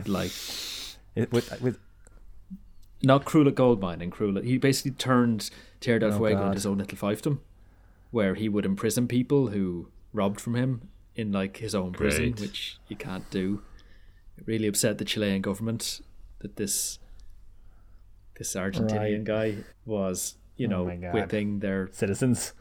their citizens who may have been thieves, but that doesn't give him the right Imprison to them. Yeah, without do his trial, own law. presumably. He also minted his own coins with the gold, so that's interesting. But the really grim thing is that he's one of the chief architects of the Selknam genocide. So between the sheep farmers who didn't like their sheep being hunted by people who've been hunting guanacos their entire many millennia history, on land that they had owned for many millennia. So they would put bounties on the heads of the Selknam of like £1 per person killed, Wow. which created a business in Wow. mass murder. The British, the London Anthropological Museum is arguably worse. They were offering £8 for a Selknam skull Oh, man. to study, phrenology and all that racist pseudoscience stuff that they used to do. So really, truly awful stuff going on. Because basically the sheep farmers saw the indigenous people as basically another Pests. animal to be, Yeah, sounds be like, yeah. controlled. Yeah. And Popper was much the same. Like he literally hunted people Wow. and had photographs taken of him standing on corpses. Oh, my Joe, God. Joe, just to check in, what year about are we here? 1880s. Oh my, 1880s. Oh my dear God! Right. And this man is So- hunting people for sport, basically. and photographing it. Like he's demonstrably unashamed. There were others. I don't want to profile all of the genocidal maniacs, but this guy thought his right to mine gold and make a fortune and become a little emperor outstripped humanity. And there were various tides of history working against the Selknam people in the region he was operating. I mean, they were being relocated to the Silesian missions on Dawson Island to help assimilate them. And That was the correct policy. me if I'm wrong, but it sounds like they got basically no protection from either the Chilean or Argentinian governments either. So the government saw missions as protection. They would feed and clothe people, teach them Spanish, Christianity, how to live in Western society, but stealing their culture and their way of life. So literally And assimilate or die. resulting in is infectious his diseases. choice. Yeah. Depressingly, stealing it would be nicer because it would still at least exist. If you stole something from somebody, at least the thing still exists. They're obliterating their culture. Yeah. They're kind of wiping it from existence. So, like, your cultural erasure is a kind of genocide, and Yeah. hunting people for sport because they're inland you stole from them is a much more literal kind of genocide. Yeah. And so all of this is happening simultaneously. Infectious diseases sweeping through people. The in a decade, the Selknam population went from about 4,000 to 500. I didn't know about this part. I literally just thought it was kind of endless disease and kind of the normal stuff. I didn't know about The this. normal terrible stuff? No, this is terrible stuff, This is yeah. extra terrible stuff. Well, I suppose at least you could give people some benefit of the doubt that they didn't know they were Knowingly, bringing exactly, measles. Taking pictures beside stacks of corpses though is kind of It's a bit more overt. Yeah. yeah, exactly. It's a bit on the nose. You'll be glad to hear Popper died at the age of 35 mysteriously in Buenos Aires, possibly poisoned by somebody he made an enemy of. Hopefully I poisoned. can't imagine who. Well, I mean, he seemed to have a lot of enemies. Hunting people for sport will do that. And Pro I tip. didn't say that before the Silesian missions were brought into Dawson Island, Chile had initially set up just concentration camps there, and I think were petitioned by the Catholics to could we try a different approach, please? Right.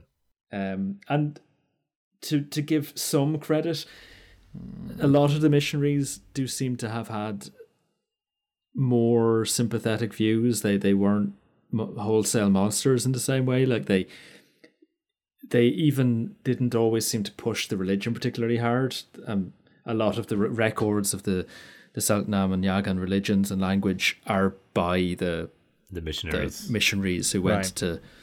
Yeah, I mean, you mentioned it earlier as well. The dictionary, like the only sort of surviving record of their language was by Reverend Bridges. By Bridges, the missionary. Yeah. So, and I suppose just the last person I'd like to mention was one of those missionaries, a German Austrian Divine Word missionary called Martin Gesinde, who was an anthropologist of sorts and a photographer. Right. Yeah. So he made many trips to Tierra del Fuego. I don't think he was based there. No, he seems to have returned several times, but I think we both watched the documentary about him, Joe, and the I don't know if you saw it, Mark, but like the photographs, the photographs are just incredible. Like some of the photographs that he got of the native peoples. And I found a different video about those photographs, kind of pointing out how they kind of return to humanity to people who could have just become a footnote in history. Like they are beautiful portraits of individual people who he had to really convince. They were terrified of the camera initially. They kind of thought it was, as is quite typical in tribal cultures, that their soul would be stolen by being trapped in the camera. Yeah. They could be right. I wonder if I have a soul left anymore after all those selfies. But he took some beautiful photographs, and I mentioned earlier about all the paint, body paint, and the different adornments people put on themselves for different ceremonial reasons. That's all recorded because of him. There are audio recordings of songs, and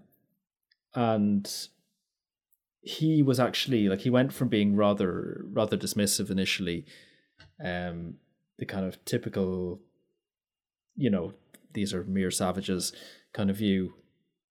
Correct me if I'm wrong, Luke, but the impression I got was that was his first. That seems to have been his first impression. And my understanding, as you said, is that the more he returned and the more time that he spent with these people, the more he kind of began to understand and sympathize with them. And in towards the end, he really lamented seeing them in European clothing at the missions. He kind of thought they just looked wrong. They were supposed to be these free people with their relationship with their land and all that, and now that he understood it a little bit better, he was really sad. Yeah, and some of the pictures that he takes, I mean, I'd recommend almost anybody to just, who's found this podcast interesting so far, to take a look at it. It's a 10 or 15 minute documentary available on YouTube, and it's pretty haunting actually. It's really and just some of the images of the people, like, because I think again, I could be wrong here, Joe, but I think some of these pictures show them dressing up as spirits was something that they did regularly. And so they've got all these kinds of crazy body paint, and they're covered in feathers and have full headgear and stuff like this that just looks really bizarre, but also is so I can talk a little bit about one of those traditions, but just to say, he reckoned there were 279 Selknam left alive during his visit. Oh my God! Visits in the 20s, basically. Down from, as I said, about 4,000 in the late 1800s. So he was so invested in learning about this culture that he was actually initiated into manhood through initiation ceremonies with both the Selknam and the Yagan people in his various visits. So he got to learn their kind of secret cultural things. And it sounds like historically initiation rituals could actually take years. Where if there was a beached whale turned up and there was a massive food source available for many months, all the boys would be taken away to a hut together to learn the secrets that only the adult males knew. All right. In their culture. And when Gesinde went through the ceremony, it was a much shorter ceremony, a couple of days long, kind of reminiscent of the glory days, but definitely heavily eroded. And the premise seems to have been that the men would dress up as spirits and would scare the boys and reenact various cultural stories that were of importance to the mythology and the religion of the people. And then it would be revealed that, in fact, spirits were just men dressed up in costumes, Okay. and that they could confront these forces of nature and control them, that kind of thing. Oh. But of course, women didn't know this secret. Oh. So that was what set men apart from women. And so the boys would now, as men, fight with the spirits in the village to show their prowess as men to the women, who, of course, had no idea that these were actually their presumably husbands and brothers in costume. Let's be honest with each other, guys. I feel like the women might have known. I feel like they might have known. the women too, were being yeah. sound like women often have to be. Oh no. Yeah, I think Spirits. it was heavily. Like, I think it was heavily implied that was the case. yeah. But and I think there was a bit of a tongue-in-cheek element to it as well in some places. I was worried this was going to go down its own dark path, if I'm honest. Is actually No, they don't seem Reassuringly to have done innocent. any weird scarification or anything, which is nice. Gazinda died in 1969, and as far as I could tell, that's the same year the last full-blooded Selknam person is said to have died. That was a woman called Angela Loij. So Wow. right. end of a many millennia tradition. Yeah. Shall we take a break? I think we can please. probably use a break right now. Yeah, please.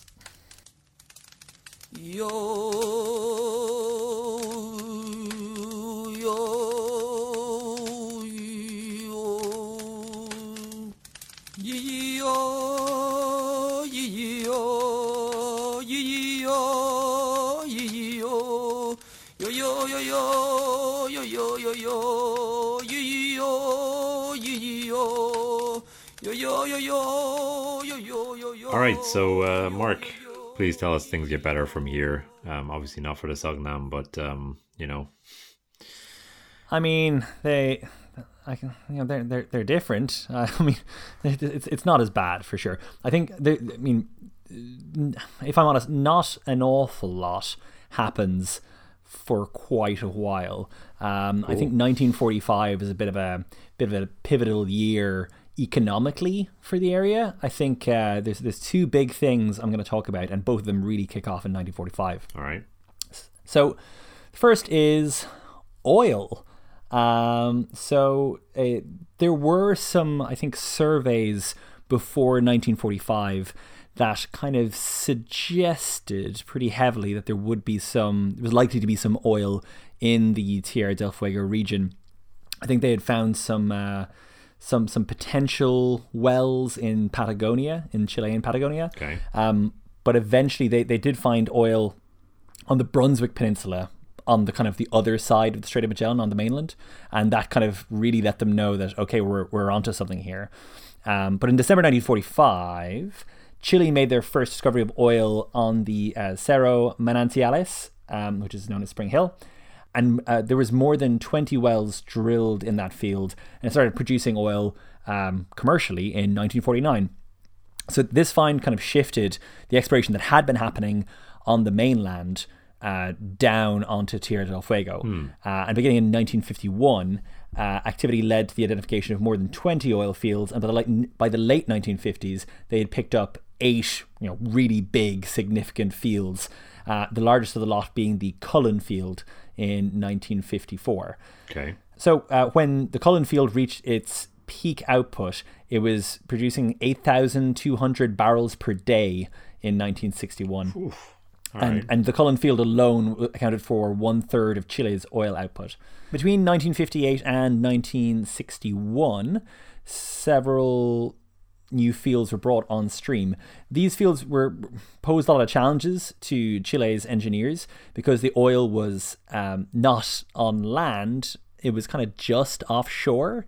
Right. And this was a time when, offshore oil rigs were kind of either very new or even didn't really exist yet. So, okay, how do you how do you solve that problem? Yep.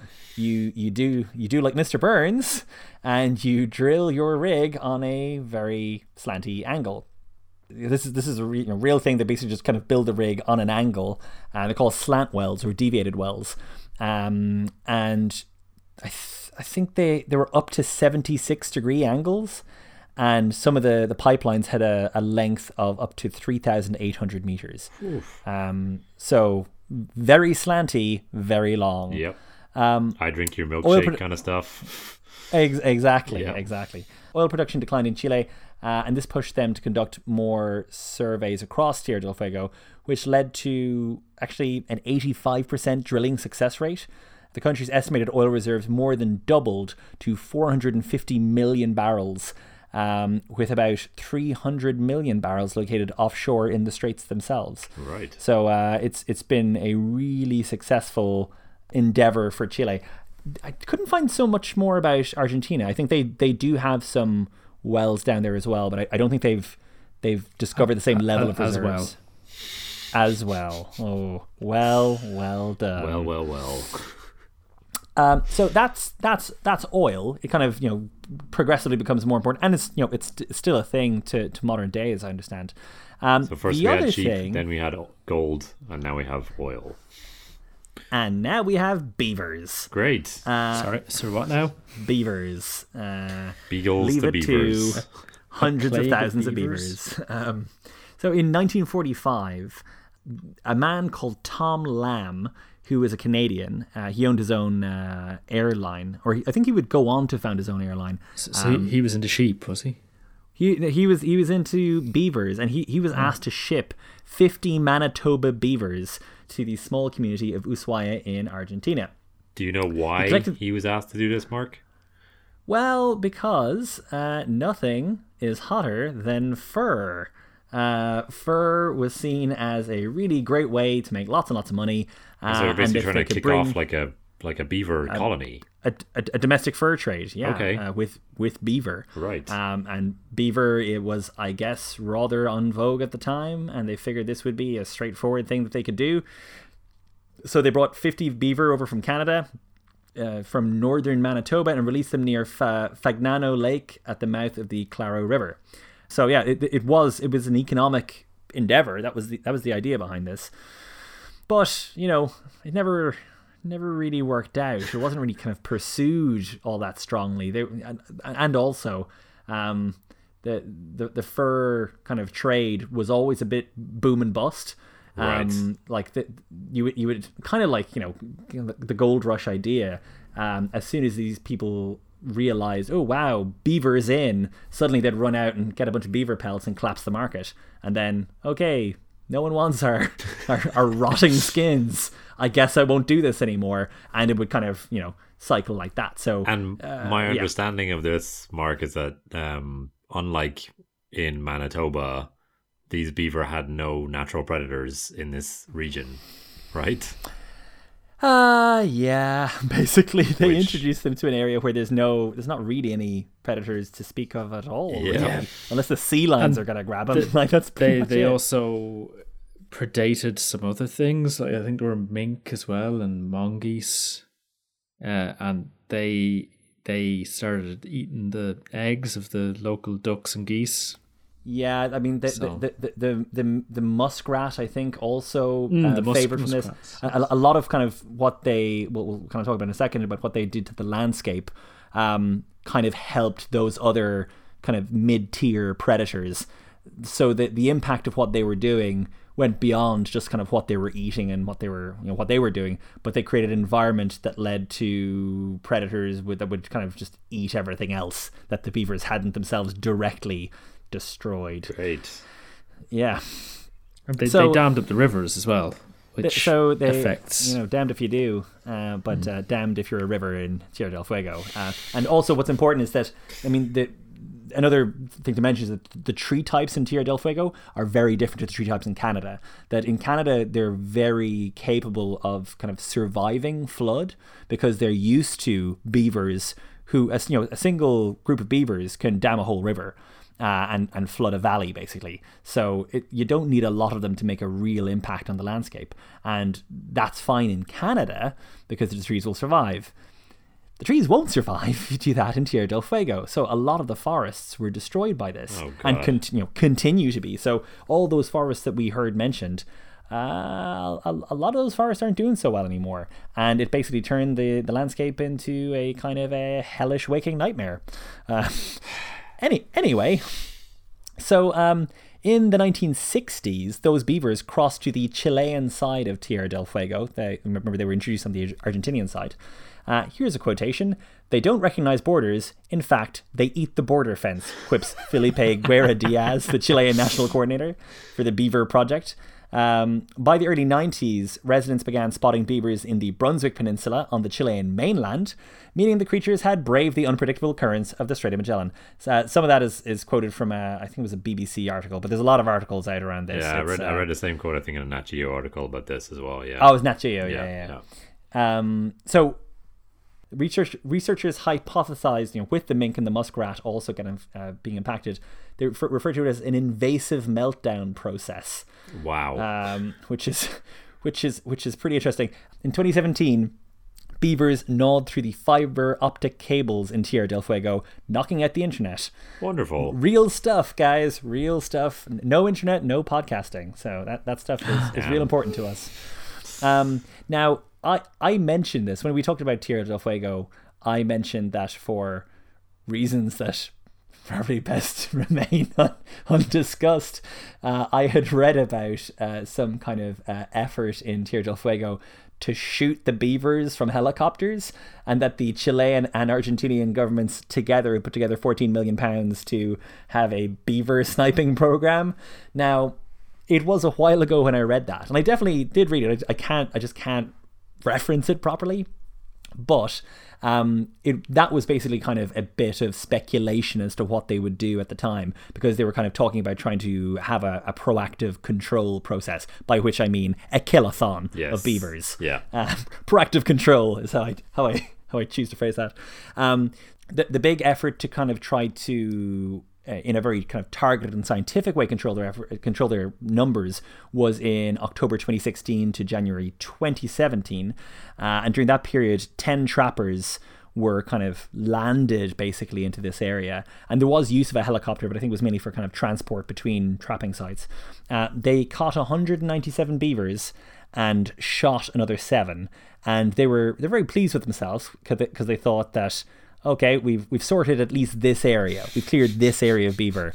But they had set up some motion trigger cameras, which then showed there was actually still loads of beaver wandering around. So they hadn't really done anything.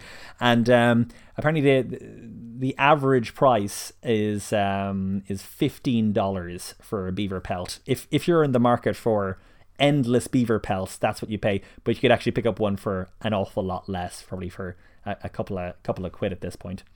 Great. So that plan backfired spectacularly. I've also seen kind of what it's done to the landscape being described as, you mentioned the hollow scene earlier, Joe. I've seen it referred to as the beaver scene. Wow. In terms of what it's done. Yes, the hollow scene's to do with man, isn't it? The advent of man. Yeah, and this is the advent of the beaver. Of beaver. This is the day of the beaver. In Tierra del Fuego. Okay, so I'm just going to finish off with one more quote about Beavergeddon. So this is a man called Manuel Burbel, and I think this actually might be from the BBC article. "The number of beavers keeps growing and growing," he said. "The day is going to come when they're going to be the only ones left here, and we're all going to have to leave. It will become the island of the beavers." He chuckled stoically at the thought before continuing his anti-rodent rant. "And I want to tell people in other countries who say what a cute animal a beaver is to think before introducing it. Its only natural predator is the bear, so they should have brought the bear too." Oh no.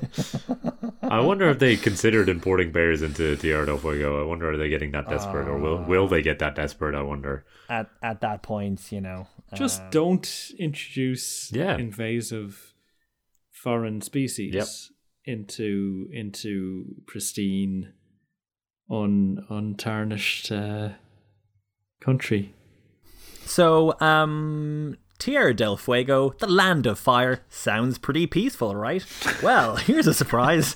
If we've learned anything from this podcast so far. Yeah, and I mean, Argentina and Chile have always historically been, enormously very chill, well-run countries. Certainly not going to pick a fight over some uninhabitable piece of garbage rock. Well, not going to get argy or anything. Oh dear. There was a disagreement between Chile and Argentina in, I think it was 1958, and it was about snipe, which was an uninhabitable nubbin that they both claimed. This was kind of a general issue between the two, that the border had been drawn, but it hadn't been quite perfectly, totally agreed where that border landed on kind of certain small rocks and little kind of islets within the channel. So that's why there was kind of this kind of dispute about, not really about the channel, but the very nitty gritty of where the border lay on each side of these little rocks. Yeah, I will refer people again to the show notes, where I have a map here of all the different border claims since 1881, and basically all of them follow the exact same route until they reach the mouth of this channel where these islands are, right. And then they split into different directions depending on the different claim. And it's pretty crazy that like you're able to come up with so many different variations of the border based on just these three small islands. So I'm just going to kind of give you the facts of it. It's a little hard to follow because it's very silly. So it began on the 12th of January 1958, and the crew of the Chilean Navy transporter Micalvi, they built a lighthouse on Snipe. In April, the commander of naval operations of the Argentine Navy ordered the destruction of the Chilean lighthouse and its replacement with an Argentinian one. On the 11th of May, the Argentinian lighthouse was dismantled and transported to Puerto Williams by the crew of the Chilean patrol boat Lientour. Later on, the 15th of May, the same crew recovered the remains of the first Chilean lighthouse that had been removed and thrown into the sea by the crew of the Argentine patrol boat. On the 8th of June, a new Chilean lighthouse was installed by the crew of the Lientour. The next day, the lighthouse was shelled and destroyed by the guns of the Argentine destroyer ARA San Juan, and a company of Argentinian naval infantry occupied the islet to impose the Argentinian claim. I mean, I'm looking at this islet right now. It's like basically too small to fit on most maps. And from what I can tell, it only appears on Spanish Wikipedia, but from what I can tell, it's like less than a mile across. Like it's a tiny little islet. Like not even an island, an islet. So what happened in the end was basically there was kind of a rapid de-escalation after this, because we were literally kind of getting one day apart between new lighthouses, and they agreed a truce, and the terms of the truce were that there would be no lighthouse, which seems in retrospect slightly damaging, but there would be a withdrawal of the Argentine military, and that would be kind of where things sat for a very little bit, I think. Okay. Peace forever, right, Luke?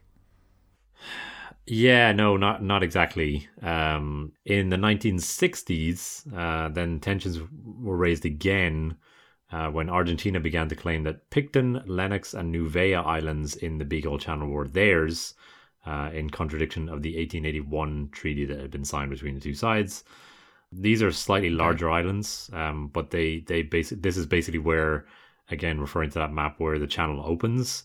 And these are the three islands that I was talking about, where like they depending on where you split the border, I think it affects depending on where the border runs between these three islands, it affects your claims to Antarctica, is my understanding, and certainly to the fishing waters around this region at the very least.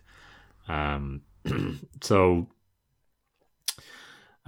these claims would escalate and eventually lead the two countries in December 1978 to the brink of war in an incident known as the Beagle Conflict. So the islands have a collective area, or the islands have an area of 170 square kilometers, 105 square kilometers, and 120 square kilometers. So Very, very small islands, the three of them put together.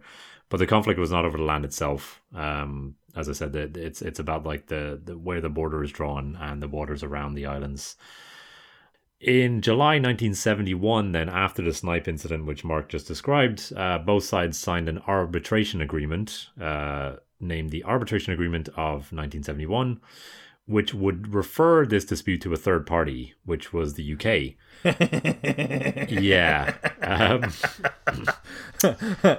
Sorry, if you know anything about like the relative relations between the insane dictatorships of Chile and the insane dictatorships of Argentina and the UK, yeah. This is very funny. Yeah. I thought you were laughing at the idea of the UK being a trusted arbiter in a island-based dispute involving Argentina. Oh, take your pick. So this happened in 1971, and they both signed this agreement saying that whatever conclusion the British come to, then we will agree to respect it. But in 1973, a couple of years after this agreement was signed, the government of Chile was overthrown in a coup and taken over by Augusto Pinochet.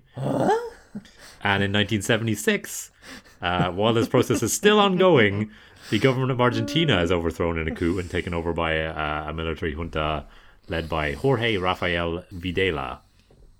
So in 1977, I'm sure very tentatively, the judgment is published, and the entire document is available to read online. I took a quick look at it, but it's 264 pages long. I didn't read the whole thing.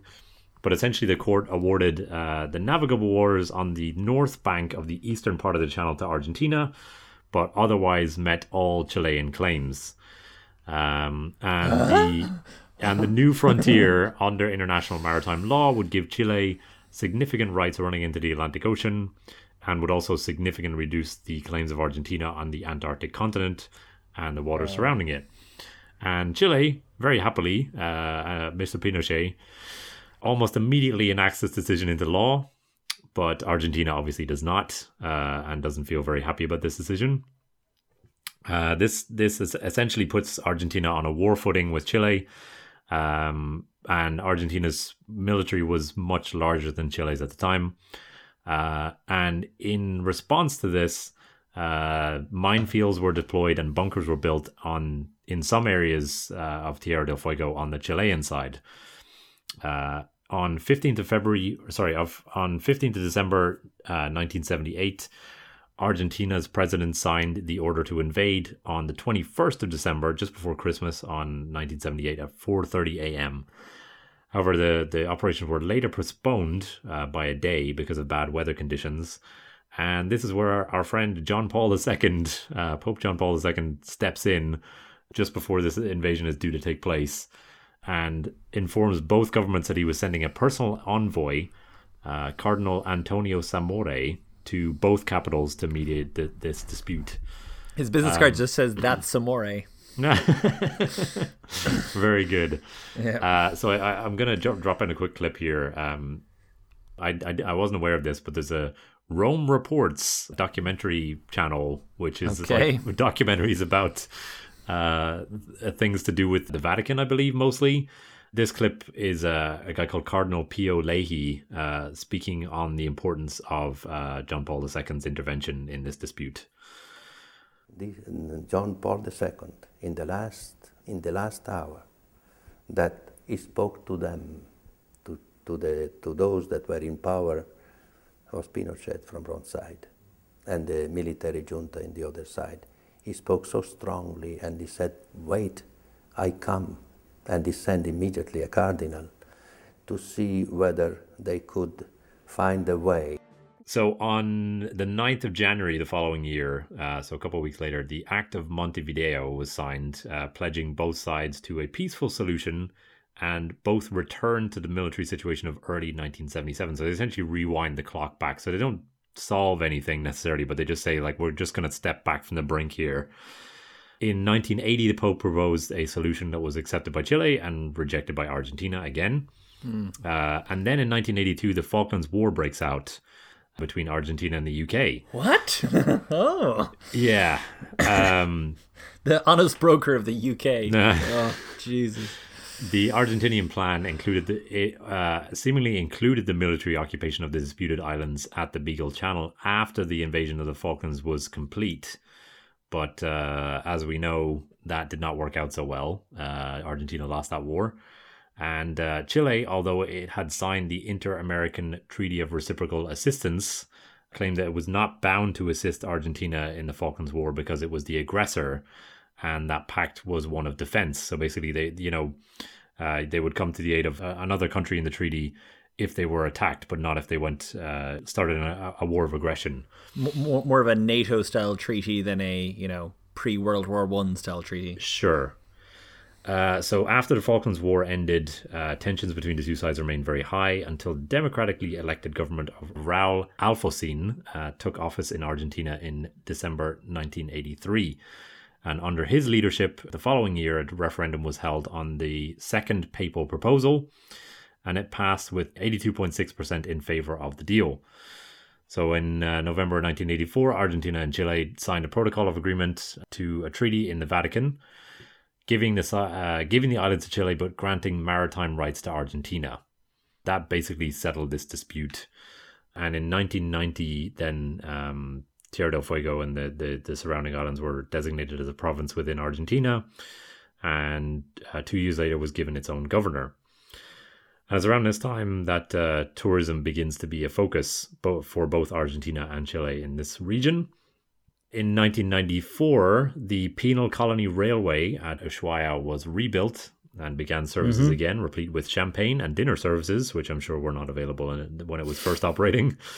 It is now known as the Southern Fuegan Railway, or the train to the end of the world. End of the world. Yeah, and brings passengers through the Tierra del Fuego National Park. So, yeah, and on the Chilean side, over the past 50 years, population has increased moderately, but the region still has one of the lowest population densities in the country. And interestingly, I thought since 2017, the Magallanes region has had its own time zone. Which uses summertime for the whole year, presumably because it's such a southerly point. Daylight savings would basically be. I don't know. So we didn't say that the Magallanes is kind of Magallanes.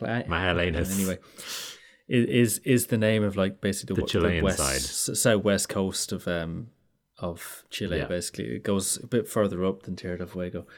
But yeah, I think it's only 50 degrees south compared to where we would consider northerly in the northern hemisphere. The southern hemisphere kind of peters out land-wise quite a bit closer to the equator. Obviously, Antarctica excluded, which is quite big. Sure. But in terms of habitable bits, so I don't know if it would be anything to do with daylight savings. I think it might just be that there's nobody there. Okay. And maybe there's no point having the clocks change. Sure. Yeah. Just a last little bit on my section is flag talk. Hey. Which I mentioned at the top. There's two flags. So in 1997, the Magallanes region in Chile adopted its own flag. And it is rectangular, having the heights 2/3 of its length and divided into two fields. The upper one is blue and features the stars of the Southern Cross. And the lower half is a serrated yellow edge with a white border. The yellow is the color of the typical vegetation in the area, and the white band symbolizes the snow that covers the mountains. So it's a pretty good flag. We'll have it in the show notes. I think it's pretty decent. But then 2 years later, Argentina decides to outdo them, I think, with one of my favorite flags that we've come across in the course of the show. So in 1999, the Argentinian province of Tierra del Fuego launches its own flag, and it has a white stylized flying albatross with its wingspan stretching from the corner to the top left corner to the bottom right corner of the flag. Very cool. It's sort of like a, what do you call it, like a geometric kind of series of polygons. Albatross. Yeah, it's kind of like a polygonal albatross, and it divides the flag, and then the bottom half is sort of an orange yellow color, and the top right side is like a blue, similar to the Chilean version, I like featuring how a they kind of Southern match Cross. each other. That's Yeah, they have very similar color schemes, and they both feature the Southern Cross. But I definitely prefer the Argentinian version. Is the white meant to be the channel? The white is meant to be an albatross. Oh, right. Oh, sure. In the Argentinian version, but also I saw on Reddit somebody pointed out that it also sort of matches the geography of the coastline of the island. Yeah. So it kind of, I'll stick a link to that, comparing it to the map in the show notes. But that's definitely one of my favorite flags. Normally, when you see a Southern Cross constellation on a flag, you think Pacific Islands. So it's nice to see it in another bit of the Pacific. Yep. And we don't usually do provincial flags, but I thought I'd try and squeeze them in here because I thought there were two very good flags. So, on the basis of the presence of the Southern Cross, I would give both of them 5 stars. Dear. Very good. I would handily give them 9 or 10 flags out of 10, I think, particularly the albatross one. Okay, let's talk a little bit about modern day. Yeah, I don't know how much I have to say. Yeah, I mean, we've covered a lot. Sparsely populated on both sides. As I mentioned at the top of the episode, the majority of people who live in this region live in the Argentinian side. I think 120,000 out of 135 or something like that. And we got that feeling doing the research. Like, there's a lot more Chilean claimed bits, but it seemed like a lot of the interesting stuff was happening On the around Argentinian side, yeah. And clearly that makes sense if that's the population breakdown. sure. I mean, maybe a part of that is because, I mean, my Chilean geography, apart from the fact that Chile looks like a chili, like is not amazing, but like it goes on it's forever. very long, and it has, from memory, I think it has the Atacama Desert, and I think one of my kind of like primary school geography facts was that like it had for quite a long time, at least to that point before the global warming we've had for the last 30 years, it had the hottest point in Earth in recorded history, and it was like 60 something degrees or something crazy like that. But it was in the Atacama Desert, and as far as I remember, I thought it was the driest place on Earth, was my understanding as well. Maybe, but I could be wrong about that. Maybe one or the other or both. But I guess my point is that Chile has large, big gaps in it, and I think that has potentially kind of limited the amount of development on the Chilean side, because there's essentially a blank space in Chile that kind of serves as a natural border. But and also that you have the Andes as well, which is also kind of a bit of a it limits the development in southern Chile. Whereas in Argentina, Patagonia is still not as developed as other areas of Argentina. Argentina, what the hell is going on? But it's still more developed than its equivalent on the Chilean side. So it makes kind of more sense that the continuation of that, urbanization and development and so on from southern Argentina spilling into Tierra del Fuego would have more of an impact on the Argentinian side than the Chilean. I have a little bit here in terms of the kind of economy. So like the cost of living in Ushuaia is much higher than elsewhere in Argentina. So to compensate, workers here get paid higher salaries than the rest of the country, and there are like significant tax breaks as well. There's no sales tax, for example, and very low import taxes. So it makes it a bit of a shopping haven, seemingly, the city itself. And the main economic activities of the region are fishing, natural gas, oil extraction, which we mentioned before, sheep farming as well, and ecotourism. And tourism is becoming more and more of an important part. As we mentioned in this region, like it's marketed very heavily as the end of the world or the southernmost point of the world or whatever it is, and it's put it on a bumper sticker. Yeah, and it's also very popular for cruises and stuff, I believe. So like any cruise which touches the Antarctic cruises, it will call here as well. Similarly with the Falkland Islands, like anywhere in this region, like it's the main port at the southern tip of South America. Yeah, so. You've also got the southern terminus of the Pan American Highway, which is in Tierra del Fuego National Park. But you said about ecotourism there, Luke, and just some of the interesting notable animals. The archipelago, you get austral parakeets, seagulls, guanacos, foxes, kingfishers, condors, king penguins, owls, and fire-crown hummingbirds, as well as sea lions and the southern right whale. So... Those are all there. All right. I had a little bit on sports. Do you have anything on sports, Mark? A little bit. I mean, it's an area of the world, jointly controlled by Argentina or Argentina, as they prefer to be known, and Chile. So soccer. So they're pretty keen on soccer. But I was looking actually at specific teams, because Argentina actually has a pretty well-known domestic league and so on. I didn't really think they'd have a big club there or anything like that, Boca Fuego or anything like that.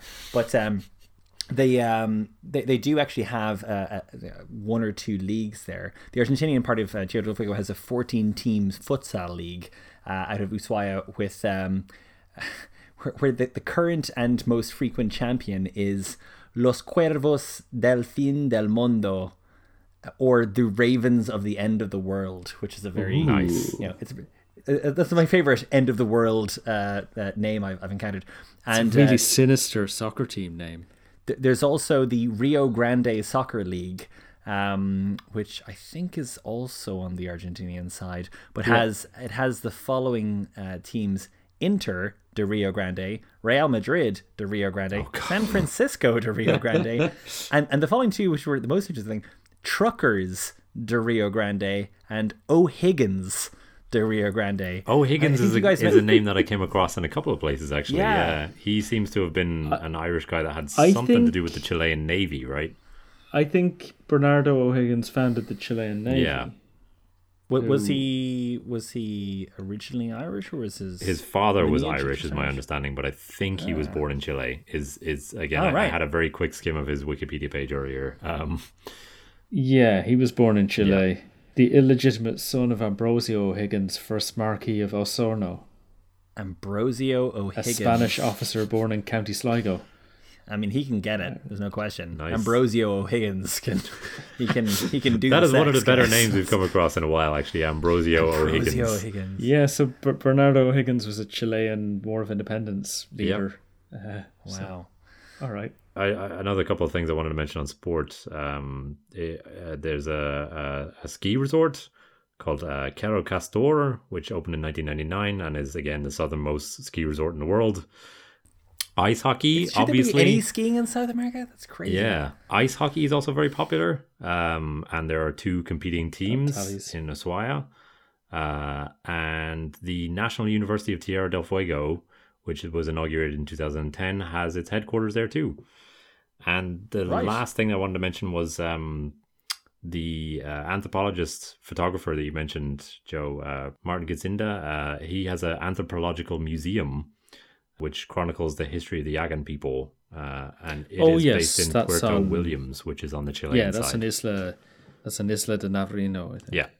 That's another big tourist attraction, I guess. I do have one little bit more. Sure. On the topic of languages, obviously, again, Chilean and Argentinian, both Spanish. However, on the topic of the Yagan language, and we've talked about the kind of the dictionary and so on, but there is one person left who speaks Yagan, who's Cristina Calderon. Mm-hmm. And I think now she is 89 years old. Wow. And she is the last native speaker of the Yagan language. She was born on Isla Navarino in Chile, across the Beagle Channel from Ushuaia. She didn't learn Spanish until she was 9. And she's still kind of active translating Yagan recordings and texts and so on. There's kind of one or two observations that she describes birds taking flight in Yagan using one verb for a single bird and another verb for a flock of birds. And similarly, there's different words for launching one canoe or several canoes. So yeah, I thought that was quite interesting. And there was one other thing which was about the kind of the Yagan language, which is kind of one of these internet factoids, that there's a kind of famous-ish Yagan word, which is, and I'm obviously not pronouncing this right, but here we go, Mami Lapina Tapai, which translates to, and can I give an extended description, but it's kind of the moment of silence around a campfire where information is imparted. It's kind of like momentary weighted significance of secrets. It's like but yeah, it kind of falls into that kind of internet interesting information bracket of there's a word for this really specific thing. Yeah, it is also listed in the beautiful. Guinness Book of World Records as the most succinct word. Jeez, yeah, it's and thus hardest to translate. What I have here in quotation marks is, it is the moment of meditation around the fire when the grandparents transmit their stories to the young people. It's that instant in which everyone is quiet. Wow. It's pretty beautiful. I think that's as good a place to end it as any, do you think? Yeah. Thanks for sticking with us until the end. You can find most, the end of the if world. not, the end of the world. You can find most, if not everything that we talked about in this episode in our show notes. You can find links to different sources and kind of the documentaries that we mentioned and videos and maps and all that sort of stuff that should be available in your podcast player or at our website, 80dayspodcast.com. You can also find plenty more episodes there. We're coming to the end of season 4. We got one more episode to go, which, I don't know, do we want to give it away? If you enjoyed this one, you'll enjoy that one. Tierra del Agua. What? Our next episode is our Patreon voted season finale, and we will be visiting Svalbard in that episode. So, which is the northernmost inhabited. Yep, the northernmost place. Everything in the world. So that should be quite interesting. If you enjoyed the show, if you like what we're doing, you like where you're listening to, you can help the show in a couple of ways. You can support us on Patreon. That's a site where you can back creators financially. You can find us at patreon.com/80dayspodcast. And you'll find a link to that in the show notes. If you cannot afford to financially contribute these days, that is perfectly understandable. But you can help us out for free by leaving a review on the Apple Podcast Store or a rating, and we would really appreciate it. It helps more people to find out about the show, or else you can just tell a friend, share an episode on social media or whatever it is you'd like to do. You can also contact us on Twitter, Facebook, or Instagram. We're at 80 Days Podcast or 80dayspodcast@gmail.com. Joe, where can people find more about you on the internet? If they go to timetoburn.com, they will find some things about me. Okay. Including my difficult to spell Twitter handle. Okay. And Mark? You find things about me, frightening, disturbing things you can never unlearn, at MarkBoyle86 on Twitter. You can find me at my website, lukejkelly.com, or on Twitter at the Luke J. Kelly. Thank you very much for listening, and we'll see you in our next episode. This podcast has really gone south this season, hasn't it? Come on, man. Bye. Adios.